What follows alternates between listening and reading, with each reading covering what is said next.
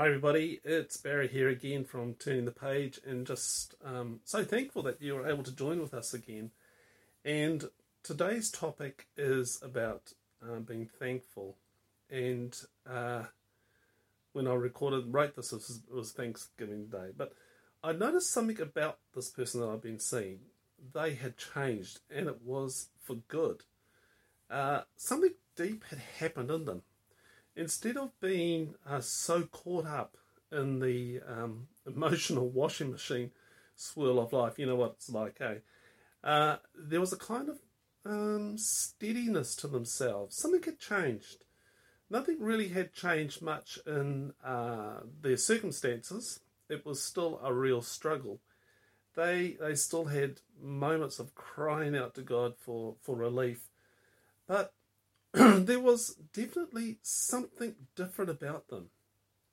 Something had changed down deep, and it was growing. It was a rock of solidness in them. I noticed it. There was an invite for Thanksgiving, and when I mentioned it to them, they looked kind of strange, kind of puzzled.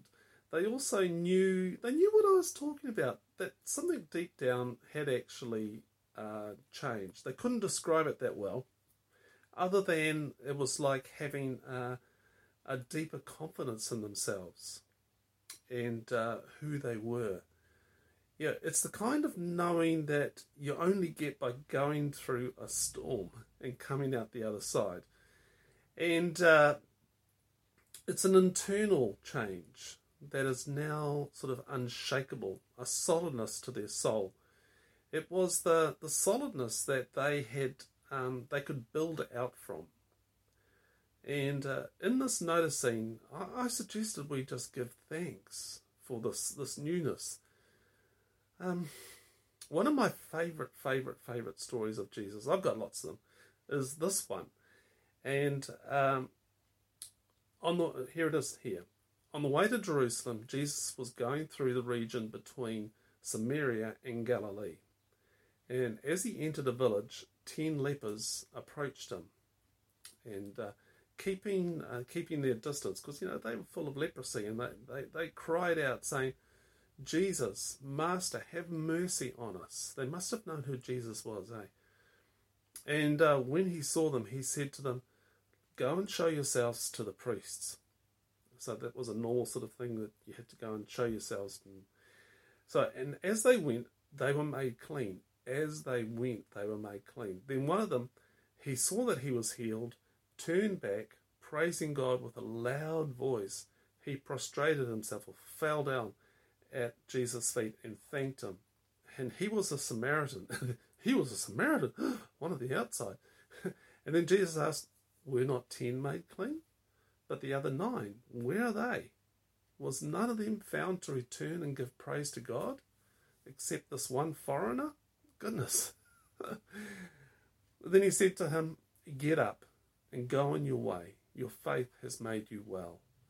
And that's from Luke chapter 17, 11 to 19.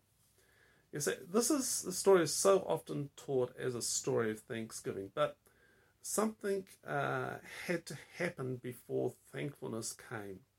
It was the choice that man had to notice something different. You see, great stories swing like on a microsecond of change, a pivot point where a choice was made.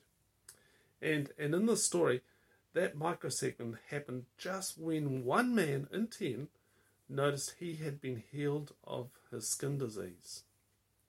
The story shifted. His whole life story shifted.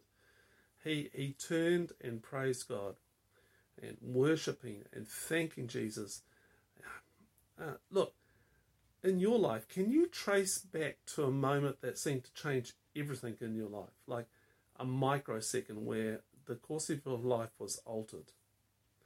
Having minds that are like Velcro for bad and Teflon for good, it's so easy to spiral to a negative moment, isn't it? A negative time when something changed. But, and then we hold on to it because the brain likes to keep us safe. We never want that to happen again. So we keep on cleaning the warning signs that that are around the cliff face. Don't go there, don't go there.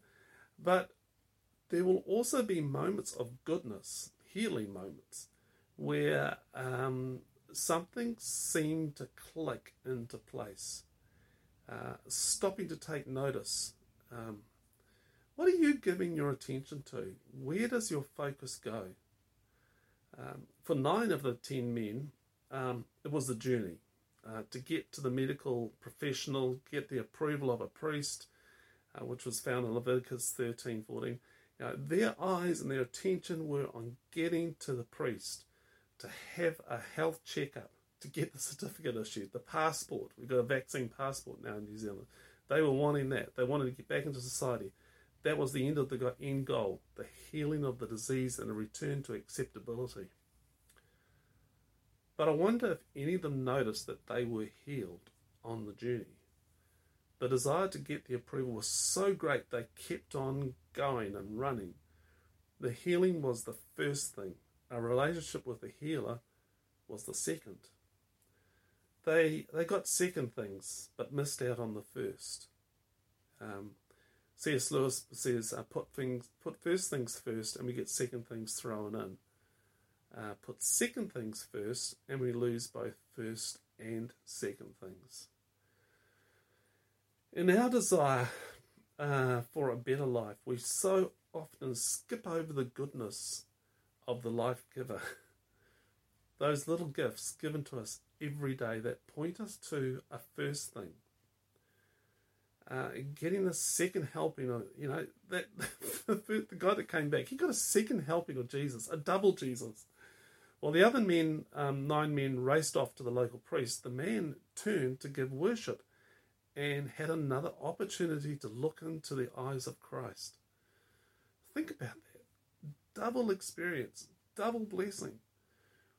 It was like going back for a second helping of that delicious dessert. You got a taste the first time, but now you want more. And this time, you're going to savor every delightful quarter teaspoon. You sit and gaze in delight. An equal gaze of delight is returned. You're in love. And the healing has become a second thing to the relationship you're soaking yourself in. Everything else fades away.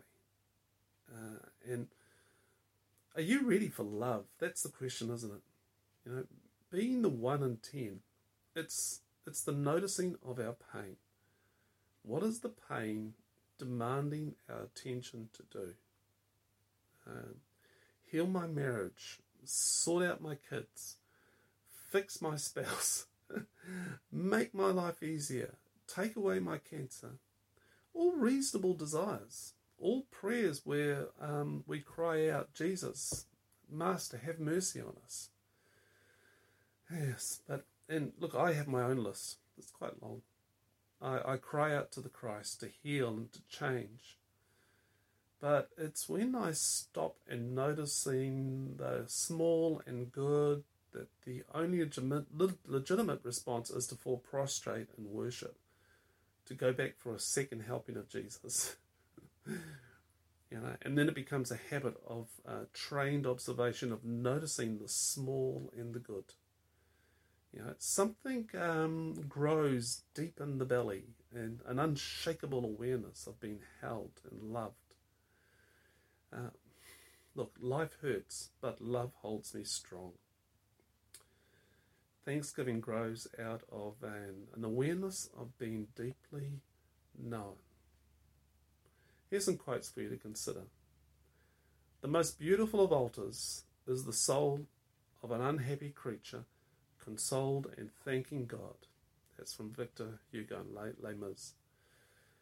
The unthankful heart discovers no mercies, but the thankful heart will find in every hour some heavenly blessings. Henry Ward Beecher. We cannot attain the presence of God. We're already totally in the presence of God. What's absent is awareness. Richard Rohr. The brain is like Velcro for negative experiences, but Teflon for positive. and this shades implicit memory, your underlying expectations, beliefs, action strategies, and mood in an increasingly negative direction. That's from Rick Hanson. Here's some questions for you to answer. What do you most want?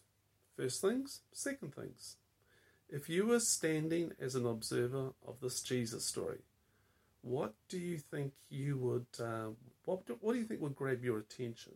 Number 3, what would you notice?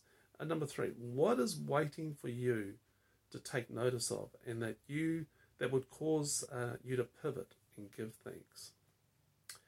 Hey, I hope you found this helpful, and I just want to say thank you for watching or listening, and please send me an email. I just so love to hear from my listeners and viewers and readers. It's barry@turningthepage.co.nz. And again, just a big thank you to those people who regularly give a little bit of money each month to support Turning the Page.